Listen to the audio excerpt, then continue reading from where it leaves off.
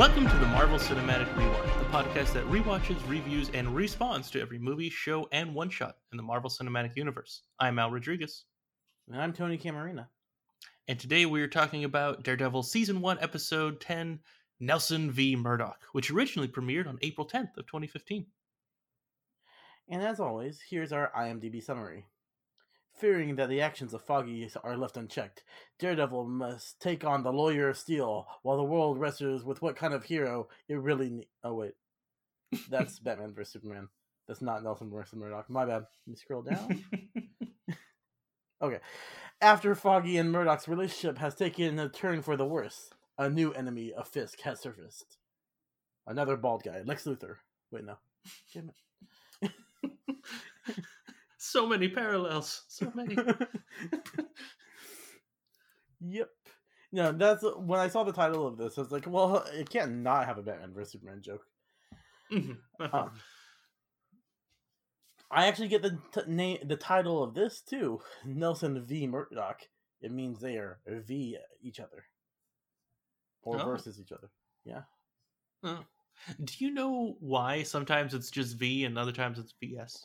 Like, is there a reasoning behind that? V is usually reserved for like court cases.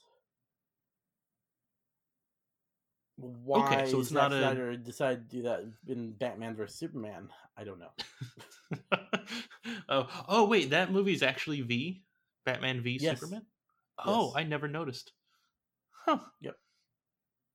People made jokes about it when they announced that it was V instead of versus, thinking it was going to be a court thing. And you know, there is a court in it. It blows up, though. So, yeah. I mean, it would have been cool if there was like a 10-minute scene of that, but I mean, why not at that point? Of course. Everything else, the way that movie went. I'm like, sure. It wouldn't have been cool. It would have been. I mean, it would have been on par for the rest of the movie. Which doesn't get good until the final act when Wonder Woman shows up, in my opinion. I agree. Yep. The only good 5 minutes of that. Yeah. Uh-huh. All right. You ready to start instead of talking about DC? Yeah, I guess so. I'm good. All right. So let's make this episode a little bit better now. So let's go uphill. So we will start with a flashback.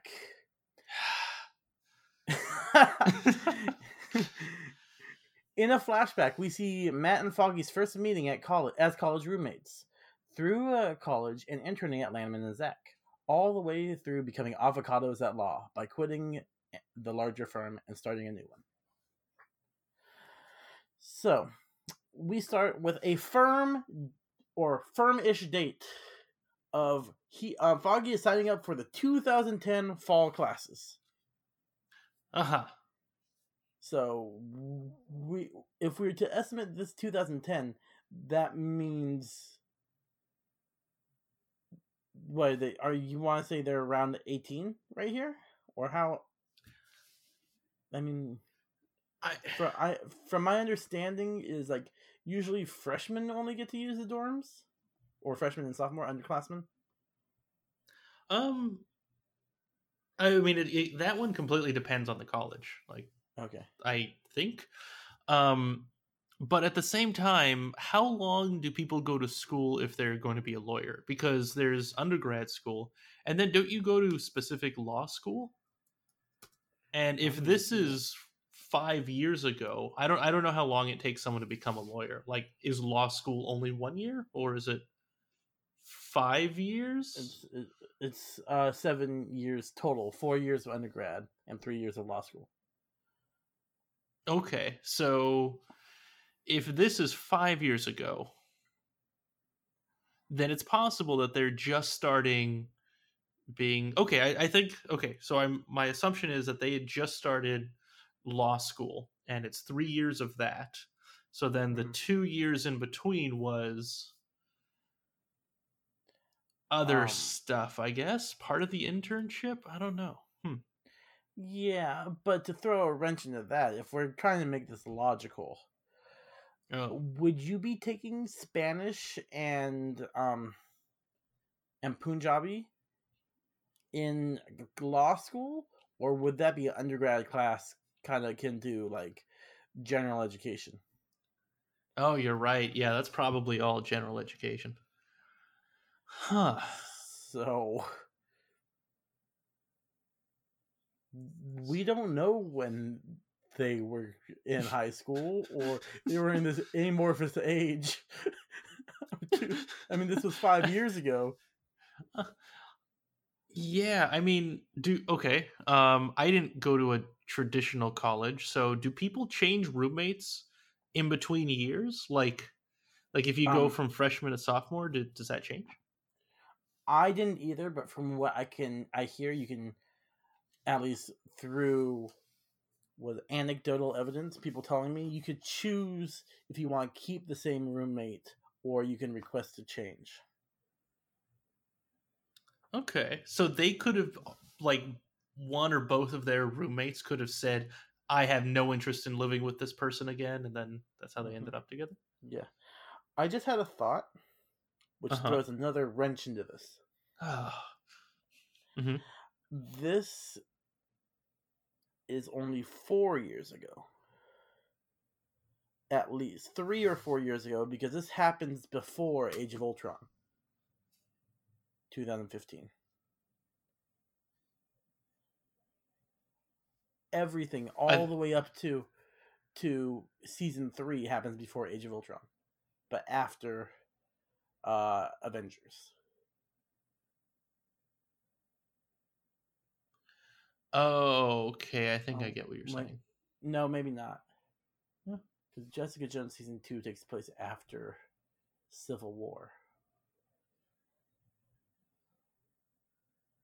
But I know this takes place before Age of Ultron, because they like the writers and the showrunners and stuff say that even Okay. Defenders takes place beforehand. Okay.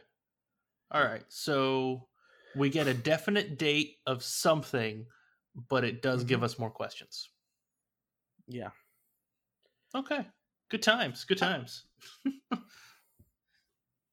maybe their college will let you be in dorms throughout all 7 years, and this is like their last year of undergrad. Hooray. Yeah, maybe. Maybe. Yeah. I don't That think would be. so, but that's the most sense I can make out of this. I mean, it's not like anything school related is consistent in any kind of media, right? That's true. Or real life. I mean, there are so many different ways to go to college. No, and so many different rules in different colleges. That's true. Yeah. Yeah. Yeah. Yeah. I mean, I the mean, whole concept of fraternities and sororities confuse the hell out of me. So, it's true. Same here. I have no yeah. idea how they work. I was watching Old School yesterday, and that's pretty much where my entire understanding of frats comes from. Yeah. It's between that and Animal House, and I took one college tour of University of the Pacific, Hmm. and they have frats on school grounds, frats and sororities, which confused me even more. Like, I don't know.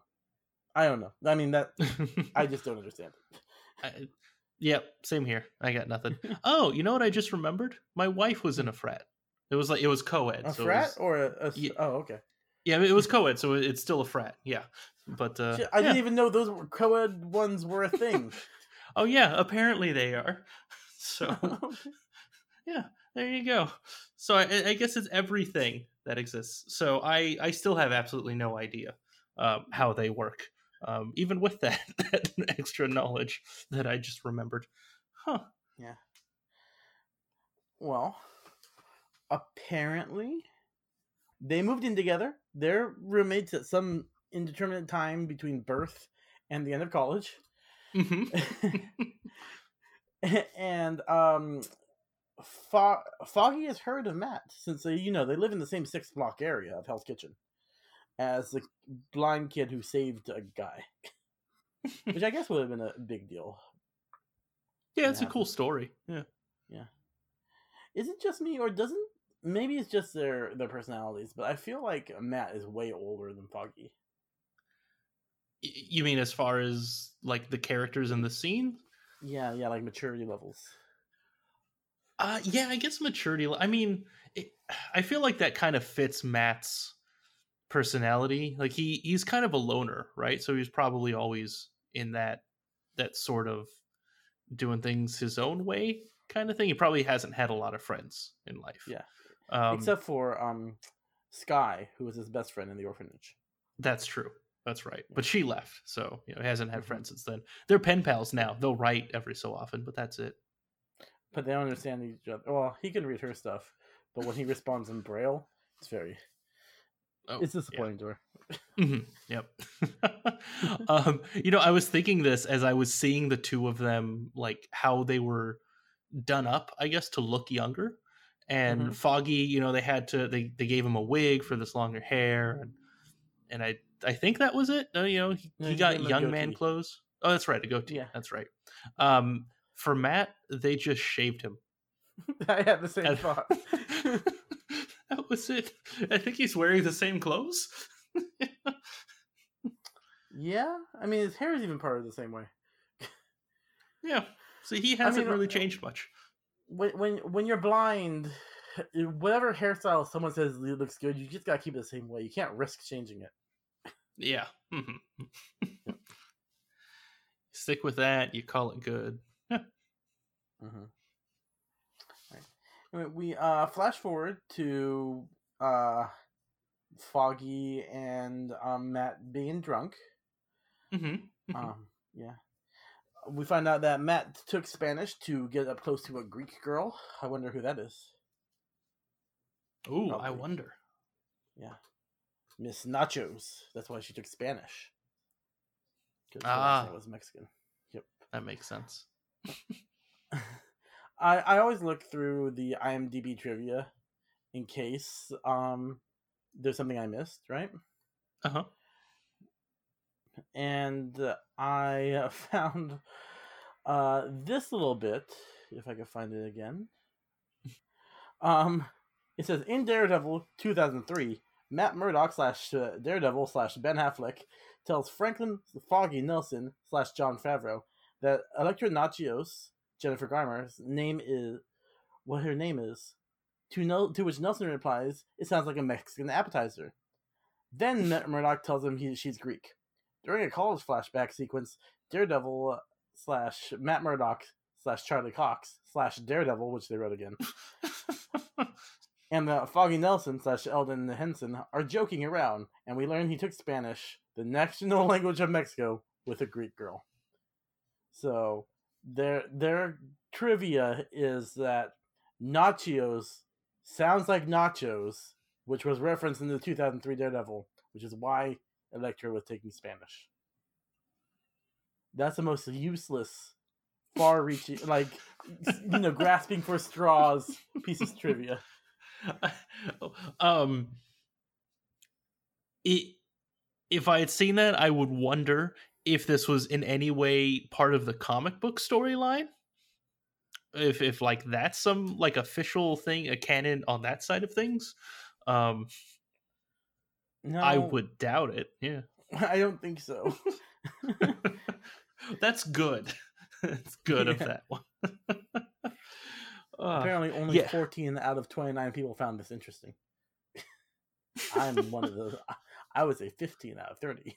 Oh, all right. It was interesting enough to put on the podcast. Okay, I'm gonna try and remember this because I don't remember.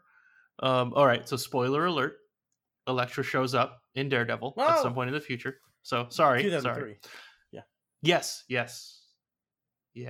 Anyway, I don't remember anything about school stuff, so I also barely remember that stuff. As I've said for anything else involving my memory, I barely remember any of it. So I'm gonna hopefully try and remember this.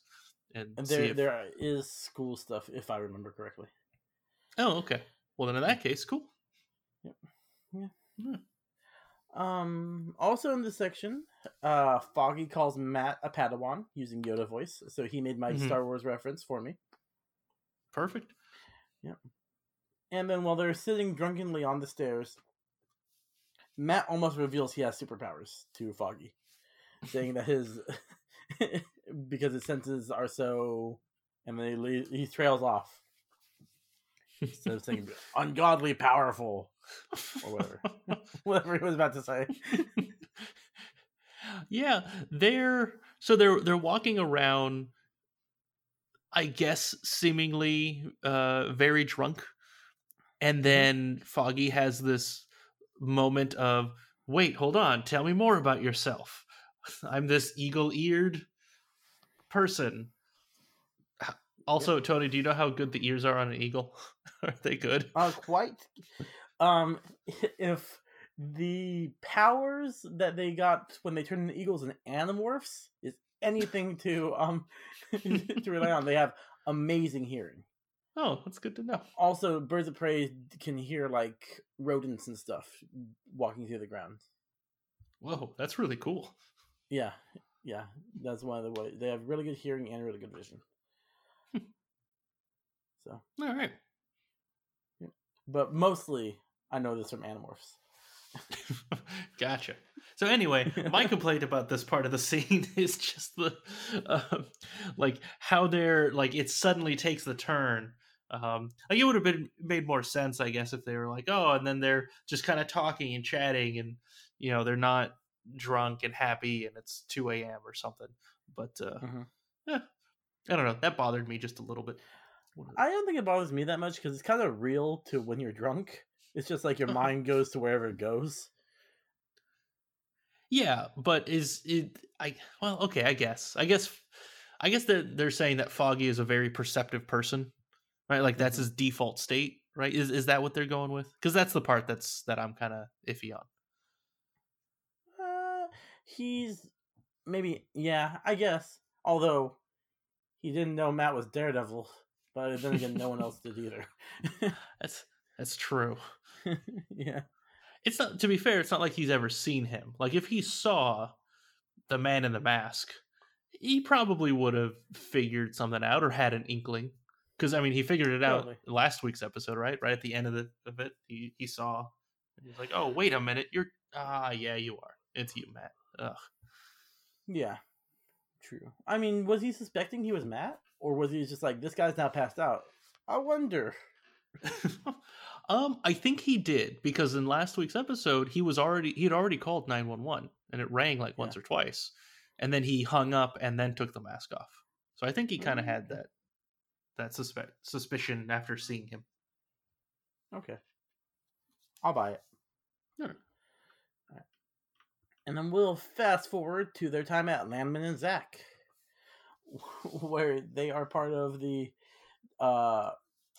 defense for Roxxon against this really old guy they poisoned. Which we know Roxxon from Agent Carter and Iron Man 3, who are both evil companies in those. Mm-hmm. And they were slightly referenced in a few Agents of S.H.I.E.L.D. things, right? They were at least in the background, like they show up. Probably. 900%. I mean, they show up in that one shot with Coulson. The funny thing happened on the way to the hammer. I remember that. Hammer. Okay. Yeah. I mean, they probably did. I don't remember, but they probably have. Okay. Well, there were a lot of episodes of that. There's a lot of episodes of us talking about that. That's true. That is true.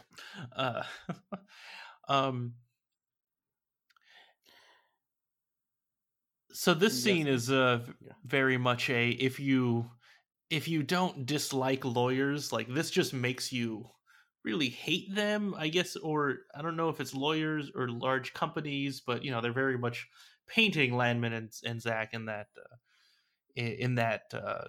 brush, that light. Yeah. Mm-hmm. Either one of those works. Yeah. Definitely, they're pretty heartless. I mean, Matt believes that the old guy's telling you the truth because he could hear the heartbeat. But couldn't it just be that the guy has heart palpitations or something? And his heart, he's dying so much his heart couldn't speed up even if he was lying. That's true. I don't know how that works. Yeah. Yeah, no, I mean, I guess that would make sense. We've talked about this lie detecting powers before, right? Like it's Mhm. like a lie detector itself, the machine just measures what your heartbeat is at in some way, and it's Yeah. the person that you're actually, or the person who's administering the test, they're the Mhm. ones determining if you're lying or telling the truth. So they just Yeah. kind of use the data from the machine. So Mhm. I guess maybe if we want to argue that Matt lie det is able to lie detect 24/7, since he was 9, then I guess he'd be really good at it. But no, I mean, you're probably right. Like, he has no frame of reference for this guy. Yeah, that's true. I mean, I don't think he's been doing it 24/7 since he was 9 because he's learned how to tune out sounds. I mean, Oh yeah. he'd be going insane if he could hear everyone's heartbeat all the time. Uh-huh. He'd have to sleep in a metal coffin thing filled with water. Yep. That'd be terrible. I mean, Uh-huh. It for would be. him, for the viewers, it'd be all bad. Yeah. So after dooming this old man to death, probably because he can't afford the healthcare. I don't know. Uh-huh. Real dark. Matt Yeah. Matt decides he's done defending the big guy and he's going to quit to defend the little guy. And being a stupid good friend, Foggy joins him. Yay. Yep. Yay. And I Yay. hope, That's good. yeah, and I hope him trusting in his friend and believing him wholeheartedly never backfires on him. That's what we all want, right? Yeah, yeah.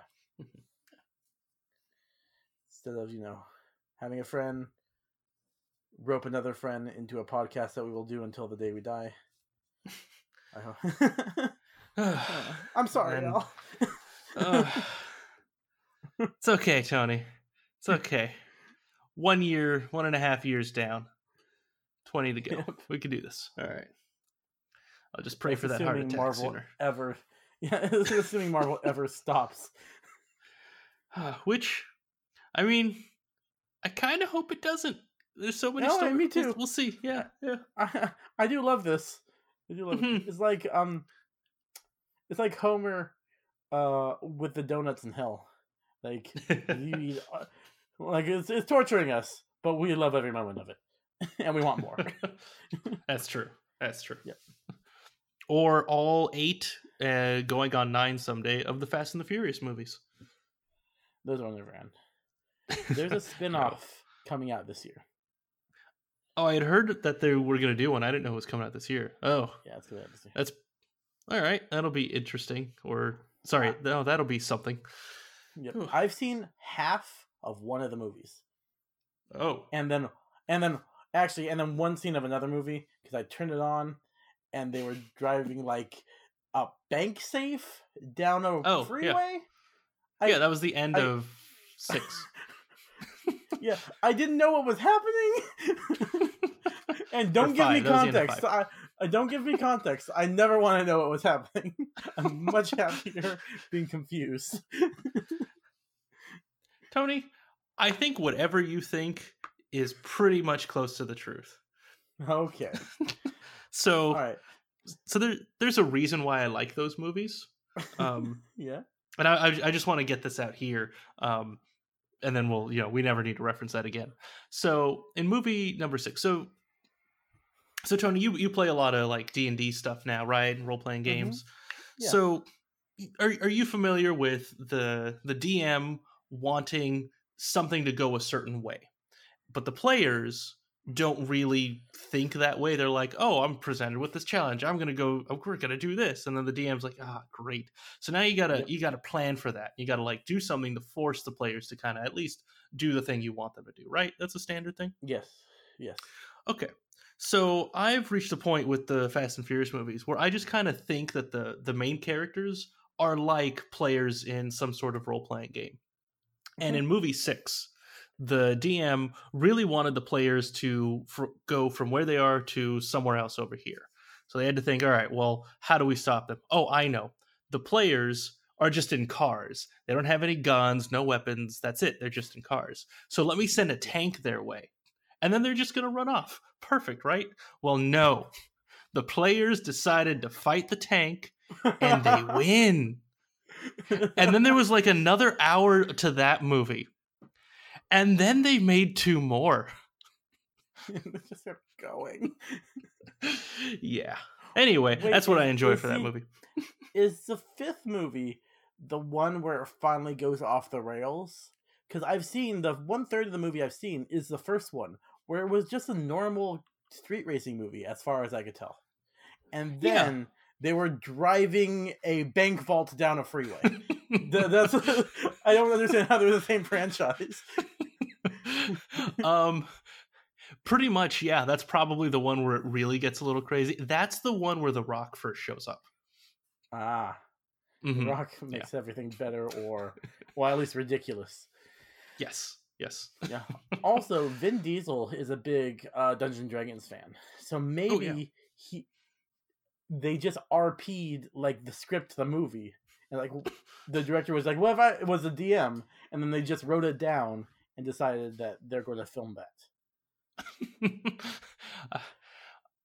Because I just think I invented a great way to write movies.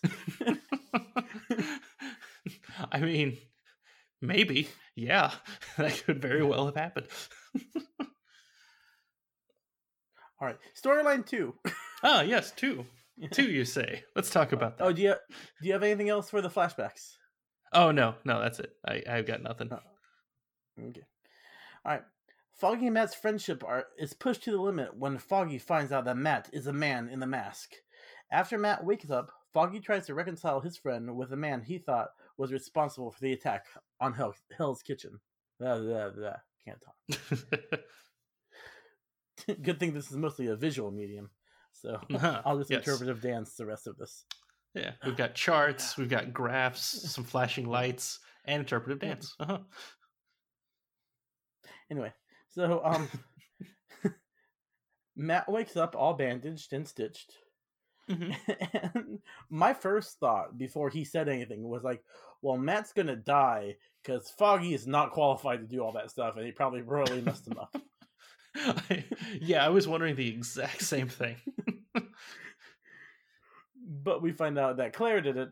They just didn't want to pay the actress for appearing in this episode.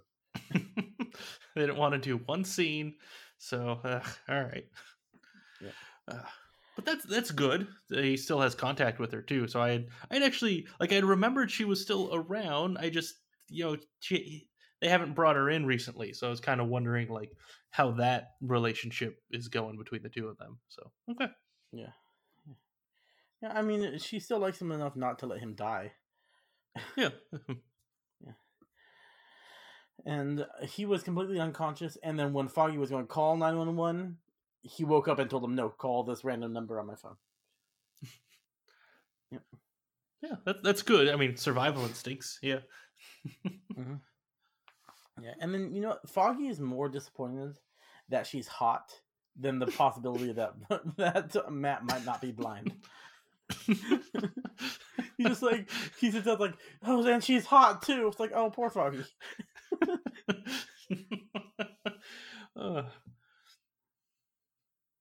Yeah. He always knows. And then, we get a little bit of back and forth. Foggy feels betrayed, and he doesn't know what to believe. And he asks, did Fisk do this? And like, yeah, it was Fisk and a ninja. It's like, man, build up to the ninja thing, because now you just sound crazy. That's right. I mean, you could just go with a gangster. Hell, he can say an assassin of some sort too, right? Like, my first thought if someone says assassin is basically a hitman sort of deal, not a ninja. But yeah. Yeah. Yeah, I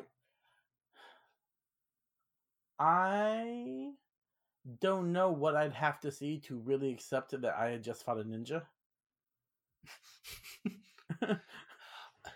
That's a good point, right? Because this is I mean, even that is new to Matt, I guess, right? Hmm. Ninja fighting.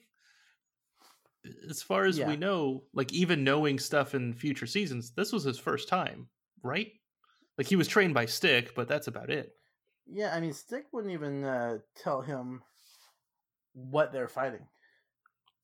Yeah. So he doesn't even know any about that. You're right. Huh. Yeah.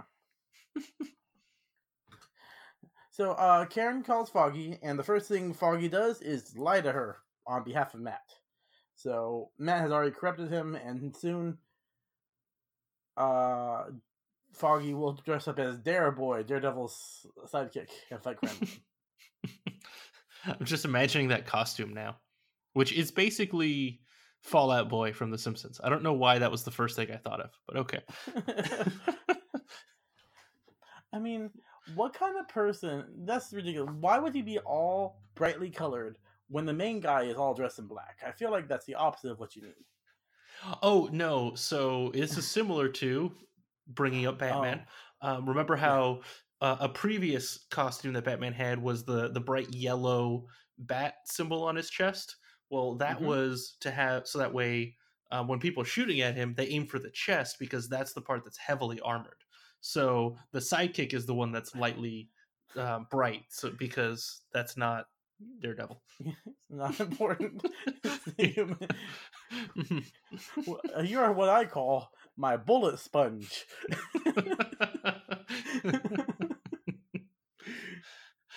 That makes so much sense with Robin. Yeah.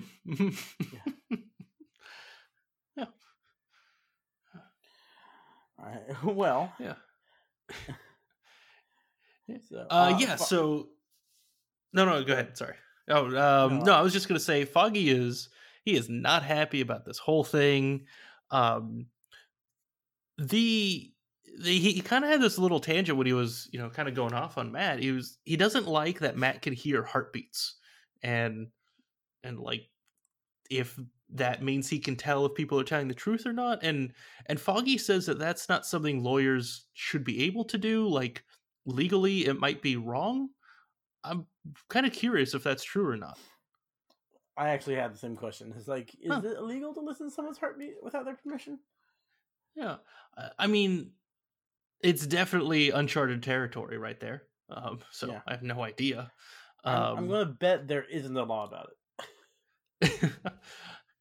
Yeah, I would assume that too. I mean, given the way technology exists as it stands today, um, I mean, it's possible to tell like that kind of stuff if you're out in the open in public. Mm-hmm. Like if you know how the like those self-driving cars, the ones that work with lidar, like the Google ones, and Yeah. I'm sure other ones too. But those are constantly scanning the environment, and those can get like really good fidelity where like the way our bodies are moving, they can kind of tell heartbeat based off of that too. So Okay. like so now we're kind of going on that stuff with technology. So I would assume in public it's okay, but I have no idea how that works in private. And then if you're a lawyer, and if that gives you more data for lawyering and such. Yeah. You know, yeah. I don't know. I mean, no. We know it doesn't help him. He can't That's just. true. we know through this experience. Yeah. So Foggy gets to the big questions. Where'd you get the suit? The internet. How'd you learn to fight? Old blind guy. Now, was that before or after he said he was attacked by a ninja? This was I don't remember. after. Okay. After. Yeah. So now we're kind of getting to that line Falcon had in Avengers 2. It was your world is weird. Right? Yeah. Yeah. We also find out that the junkie killed himself because of Matt scared him so much. So is that or because Matt told him to turn himself in? Maybe not because he scared him so much. Yeah, I mean, he either killed himself or was killed by someone else. I just assumed he was killed by someone else, but yeah. I mean, I get that because I think Matt thinks Fisk did it, but what's the point of killing that guy? He doesn't have anything on Fisk. That's true, and he didn't even know it was Fisk because I think he thought it was Yeah. Nobu. Was that the one? Like, didn't Nobu set that whole thing up? Yes, because he said that he knew that he'd have a soft spot for the elderly. Huh. Yeah. Well, then, yeah, maybe I guess you're right. Maybe he did kill himself. Huh. Mm-hmm. The more you know. Rainbow or the shooting star. So we find out roughly when Matt started fighting and why. I'm assuming they started their law firm just after they quit Landman and Zach, right? Yeah, it has to have been not too long. Like, again, this is weird on the timelines. Like, did they already pass the bar exam before they were interning, or were they working on it? Like, did they have to wait to take the bar exam a few months, or I don't know how that works at all. No, So I think yeah. they, because Landman and Zach offered them like offices, didn't they? Oh yeah, you're right. They were offered jobs and all that. Oh, So I think they have they've passed the bar. mm-hmm.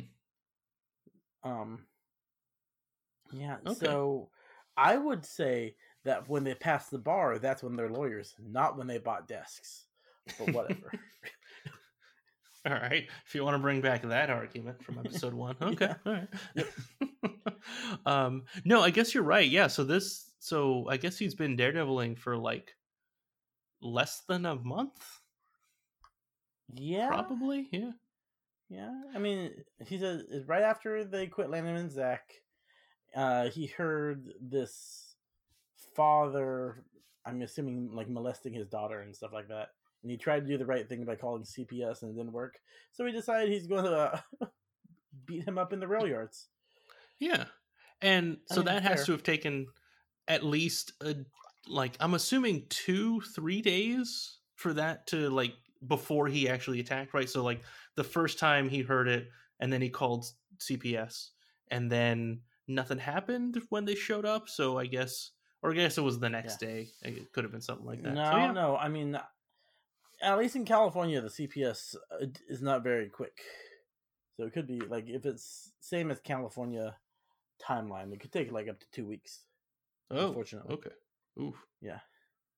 Okay. Yeah. So if we average that, let's just say 1 week. Yeah. So now we're really butting up on time in between that and the first episode of the season series. Mm-hmm. Yeah. Yeah. I mean, he went out. This was before Amazon Prime, so let's say 3 to 5 days to get all the black suit from Amazon, and then so this is probably like he's probably done it like twice or 3 times in the first episode. Huh. Okay. It's interesting because when we were talking about that like opening fight scene, one of the things that I said was that this is a guy who's been doing this for a little bit of time. Like he was ready. Like because he took on like what 3-4 guys in that first fight scene. So he was already well experienced enough. And in the fight that they show us, he was not ready for that in this episode, at least when he fights the father. Yeah, I mean, I think he's more used to fighting people who will fight back. At least his training with Stick, he wasn't used to just jumping a guy. Does that take a different skill set? I don't know. Oh, yeah, I've got no idea either. Another thing we're bad at. Yep. Huh. And you know what Foggy and Matt are bad at? Staying friends. Uh-huh. Oh. Yep. Because he realizes if Daredevil's caught, they'll blame both him and Karen for letting him do it. So he leaves both the apartment and the law firm. The end of Nelson and Murdoch. No. This is a really sad way to do the season finale. It is. Right? Yeah. Yeah. Now we gotta wait for the next season. Who knows when that is? Yep. I mean, the internet does. I don't know off the top of my head, unfortunately. Yeah. I think the next season it was only about 3 episodes. It dropped the same day, so it was really convenient. All right, well that's good at least. That's something. Are you good with the titular storyline of the episode of Nelson and Murdoch? Yeah. It was kind of just a lot of the same, so I didn't really have much to say. I brought everything up already. I'm good. Yeah. All right. So we'll move on to Mr. Frisky Fisky. Fisk is warned by Gao that the removal of Nobu is a cause for her to be concerned. She is worried that she's the next one out, and that he will have to choose. I wrote this wrong. She's worried that she's the next one out. She tells him that he will have to choose if he is a hero or a villain in Hell's Kitchen. He cannot be both. Later, he asks Owlsley to talk to her, which he agrees. That night, at a charity benefit, the champagne is poisoned, hurting many guests, including Vanessa. Vanessa! I like how we are the ones writing these mini summaries, and we both are still messing up reading those. Well, it's because I read it, I write it, and I don't think about it until we're recording. So that's probably my bad. I'm the same. Yeah. Yeah. So it starts off with a meeting with Madame Gao. Do you recognize where they're meeting? As in it's a famous place?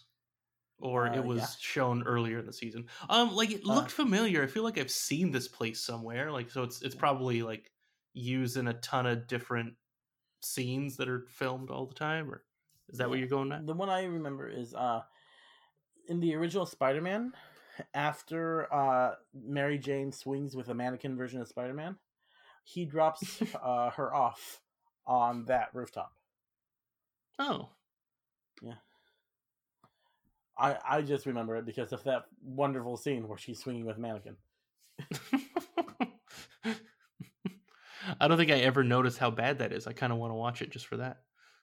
Yep. All right. Yeah, it's right after he attacks the Macy Gray concert. Oh, was that like a Thanksgiving Day parade or something? No, it's the World Harmony Charity Festival thing. Because they have a Thanksgiving scene in that movie. Remember when? That's right. An asshole. Yeah, and that's where he realizes that Peter Parker is Spider-Man. Spoiler alert. Oh, my bad. No. He is a guy in red. We might cover that someday. No, well, I mean, maybe, but that's more of a Thanksgiving movie. You said it yourself. It's true. Very true. I mean, unless there's like Turkey Man. Is there a Turkey Man? I bet there's a Turkey Man. I'm sure there is. Yeah. Somewhere. One of these days, I will buy one of those Marvel encyclopedia books that just has, everything of all the characters and everything. So when we have that, I can at least open it up without typing, next to the microphone right here and having that show up in the audio. Yeah. But probably not. Yeah, probably not. All right. Anyway. Yeah, so Madame Gao. Yeah. I'm really curious what Fisk knows, like, of all the other people in the evil League of Evil, because I mean, at a minimum, he knows Madame Gao is wise. She definitely knows stuff, and he is definitely also, like, she is actually useful to the organization, because, like, I mean, there was Nobu, who we still had no idea what he was up to.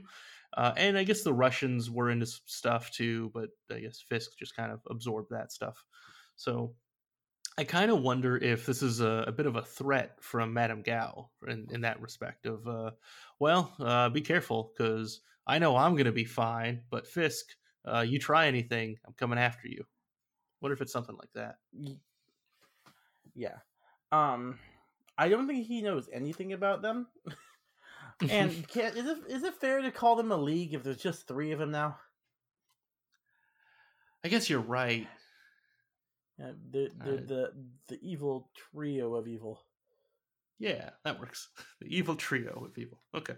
And I mean, Owlsley's mean, but I don't know if he's evil. Yeah, that's true. So, but he's at the same level, right? It seems to be a flat structure of management there. So true. Anyway, yeah. So, she pretty much warns him that Nobu's group is busy now, but they'll come for Fisk later. And she tells him this story about a snake and an elephant in her old village and stuff, which I find very hard to believe really happened in her old village. So I don't think she's telling the full truth. Yeah.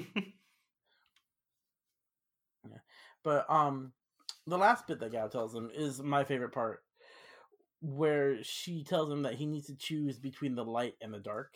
He can't be both hero and villain in this story, which he knows he's still doing evil things, but he's trying to make Hell's Kitchen a better place. Is he actually trying to make Hell's Kitchen a better place? He's trying to make it seem that way. Okay, all right. I actually never put any thought into that. If he's actually trying to, okay. I guess he is just generic mob boss of, well, I can make some money here and make some money here doing this stuff. This is good stuff. This is bad stuff. But in the end, he makes money. That kind of thing. Yeah. Okay. Yeah, I think he honestly loves Hell's Kitchen, but he also honestly loves, being in control of everything. Mm. So, I don't know. Okay. Yeah.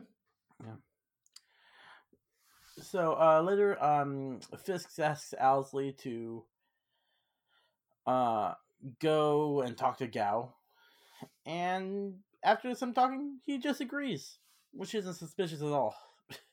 Yeah. But he does note that he thinks Vanessa is changing him for the worse. He's less focused now. So. Uh-oh. That's not good. Something might happen there. Yeah, I mean, we're going to the benefit next, so I'm sure nothing bad will happen at a nice benefit. Yeah, it's a benefit. Yeah. Everyone wins. Yeah. Yep. So tell me about the benefit. It's very apparent that Fisk does not like talking in front of people. Because he's the most awkward speech giver ever. Which, to be fair, I feel like this is his normal talking voice, when we see him just speak in front of everyone else. Yeah, but maybe it's just more painful because there's a bunch of people there. Yeah, probably is that. Yeah. There's this little bit that Owlsley kind of mentions that the senator won because of Van Lunt and his astrologer. Cornelius Van Lunt was in the supervillain team Zodiac as Taurus. Zodiac, who fought Agent Carter in that one shot. Huh. Yeah. And I find it funny because he's a Taurus, Zodiac, and it's his astrologer that he trusts in. But yeah, so yeah, he's a villain from the Avengers back in 1970 in issue 72. Oh, interesting. I didn't even pick up on that. Normally I think, that's probably a reference to something, but all right. Yeah. And then we find out that the Champagne is poisoned. No. Yeah. Well, I mean, yeah, it tastes horrible, so it probably is. Yeah, but that means all Champagne is poisoned. And it's probably not. Oh. That's good to know. All right. Probably. I'm not sure. Yeah. But yeah, Vanessa is poisoned along with a lot of others, but, as always, Vanessa's the only one anyone cares about. Well, yeah. A named character. Mhm. Yeah, everyone else is wearing red shirts. You could just see it. So yeah. Yep. Is there anything else you want to talk about in this section with Fisky? No, no. I mean, this was so. Um, I don't remember if I knew it or not the first time I watched the series, but even this time, like I thought I could have sworn he was running for office of some kind, and then this time rewatching it, I'm realizing, oh, he's not. But everything he does makes it seem like he is running for office. So that's probably why Mm-hmm. I thought he was doing that, right? Like, oh, this is a benefit to get money for his campaign. Nope, nope, it's not a benefit for that. It's for something else. So it's um yeah, so that's it. I just wanted to bring up my lack of understanding, I guess, from the first season. Yeah. But that's all I got. Yeah, it seems like, I mean, this season and spoilers for last season, it always seems like he's running for something when he never is. Hmm. Yeah. Yeah. All right. All right, let's move on to our final storyline. Yurik's wife is not getting better and has run out of time for her in the hospital. As he's looking for other options, he leaves the clues he has on the Fisk to Karen. Karen takes him to a care home in upstate New York. The home is well beyond Yurik's means, but Karen comes with an ulterior motive. She chooses to talk to the residents of one of the residents of the home. It is none other than Wilson Fisk's mother. Yep. Dun, dun, dun. Ah, Yeah. all right. So, yeah, we start off with him in the hospital talking to his wife. Using the Marvel approved version of Dementia, which is, you have a whole conversation and then they just restart the conversation like Peggy does in Winter Soldier and Fisk's mom does later in this episode. Hmm. I don't think that's how Dementia works, but I could be wrong. Yeah, I don't think I've ever known anyone that I was close to that had dementia, so I was never like really Mhm. around them for very long. So yeah, I have no idea either. Yeah, but I feel like it's too like on the nose for these three characters for the exact same thing to happen. I feel like it's fake. I mean, probably, but we should get a Yeah. second opinion. So, any Okay. doctors or people who have knowledge in the matter, I guess, Mm-hmm. psychologists, psychiatrists. I don't know. I never remember the difference. Anyway, yeah. Hey, Neurologists. neurologists. All right. So, anyone listening, let us know. I'm actually very curious, and I'm not gonna Yeah. spend time looking this up online because So I feel like I'm I'll not just very go down a very rabbit hole. curious. Okay. Yep. Yeah. Just let us know. Is it possible or not? Is that would that work out? That's it. Mm-hmm. That's all I want to know. Yeah. Yeah. Yep.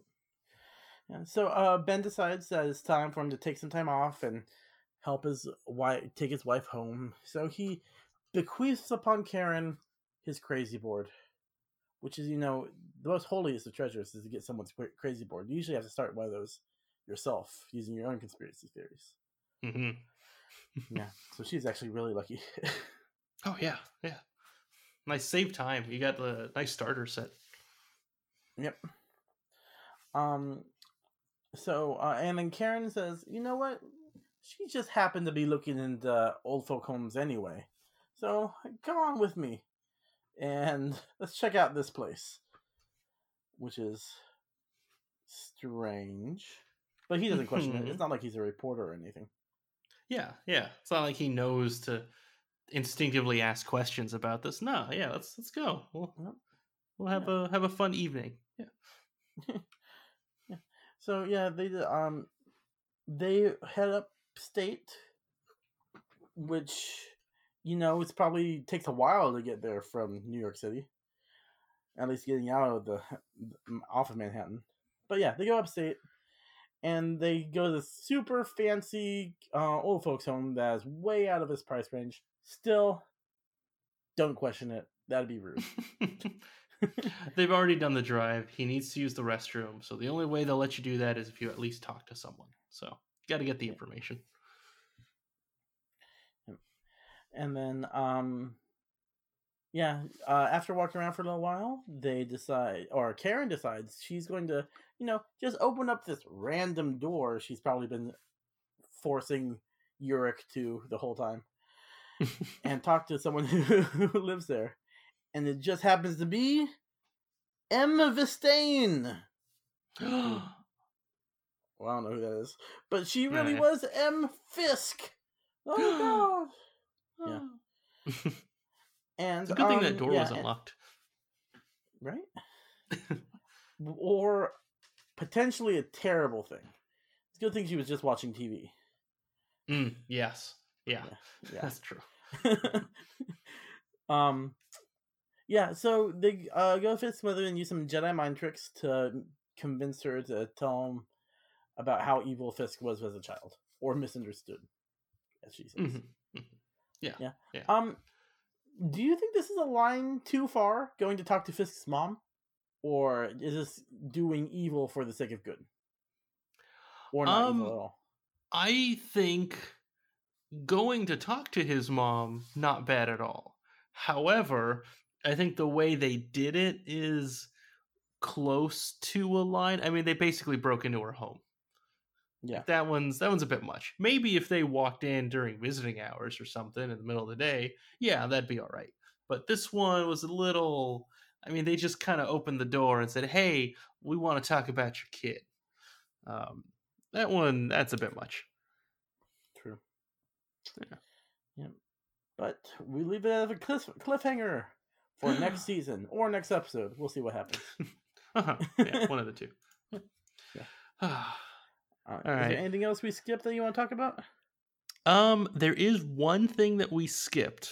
And it's actually something we skipped last week too. So I just wanted to make sure we did it this week. We need to rate the episode. Yep. I thought about that too in the middle of this. Like, oh, son of a bitch. All right, Tony. Here's another thing we're bad at. Oh, great. Now we got to add to that list. All right. Someday we'll actually put that list up there. On MCURewind.com, where we have our lists. All right, Tony, from 1 to 5, how many poison champagne flutes do you rate this episode? And I guess I need to be clear. Oh, sorry. Go ahead. Go ahead. Maybe you're going to answer my question. 5, even though they're poison champagne flutes, 5 is still a good thing. So that was going to be my question. Okay. Thank you for answering that. Okay.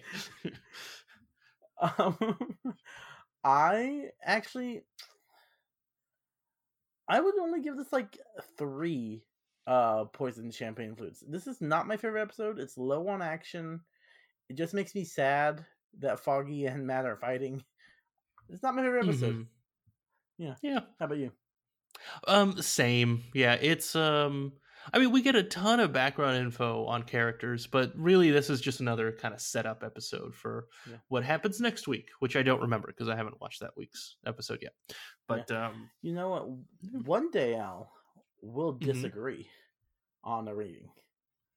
Those days, I don't look forward to those days. Oh, well, okay.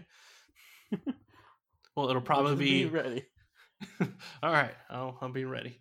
Oof, I'm stretching now, as you can't see that. I don't know why I'm stretching, but I guess that means I'm ready. So, okay. All right. I think I'm done. Do you have anything else, Tony? Nope, I'm good. All right, cool. All right, everyone. So this has been Season 1, Episode 10 of Daredevil, Nelson v. Murdoch. Please join us next week when we will talk about Episode 11, which is The Path of the Righteous. Until then, please follow us on Twitter at MCU Rewind. Visit our website, mcurewind.com. There isn't much, but hey, we always like visitors. And please give us a rating on Apple Podcasts or any other podcasting app that you use. 5-star ratings preferred. Until then, this is Marvel Cinematic Rewind signing off. Have a marvelous day.